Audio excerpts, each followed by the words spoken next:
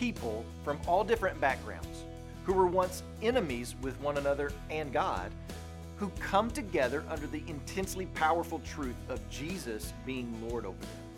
His life and death and resurrection, that it's torn away any other obstacle that may have divided them from one another, and God has called them to and placed them in community with one another, to look after one another, to support one another, to walk together, to mourn together, to rejoice together. This is the power of the gospel.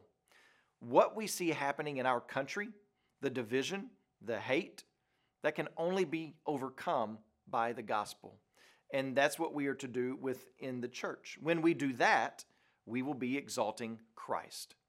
But God didn't just tell us to do that. He gave each of us something special in order to make that pipe dream a reality.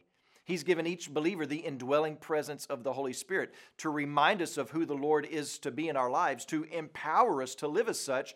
And within that package, for each of us, there are spiritual gifts to champion that very cause.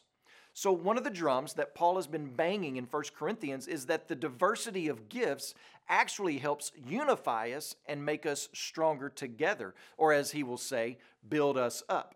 So spiritual gifts are a way of exercising the spiritual muscles which build us up, which make us stronger.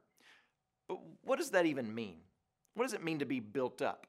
Does it mean that we grow larger as a church? More people? Bigger crowds? Does being built up mean a bigger budget? What does being built up mean? Well, that's what we'll be answering in the days ahead. But today, when you pray, please pray for Buddy Johnson and his family, our missionaries in Ecuador. And also remember the Nabit Life Word broadcast that's heard in Burkina Faso and Ghana.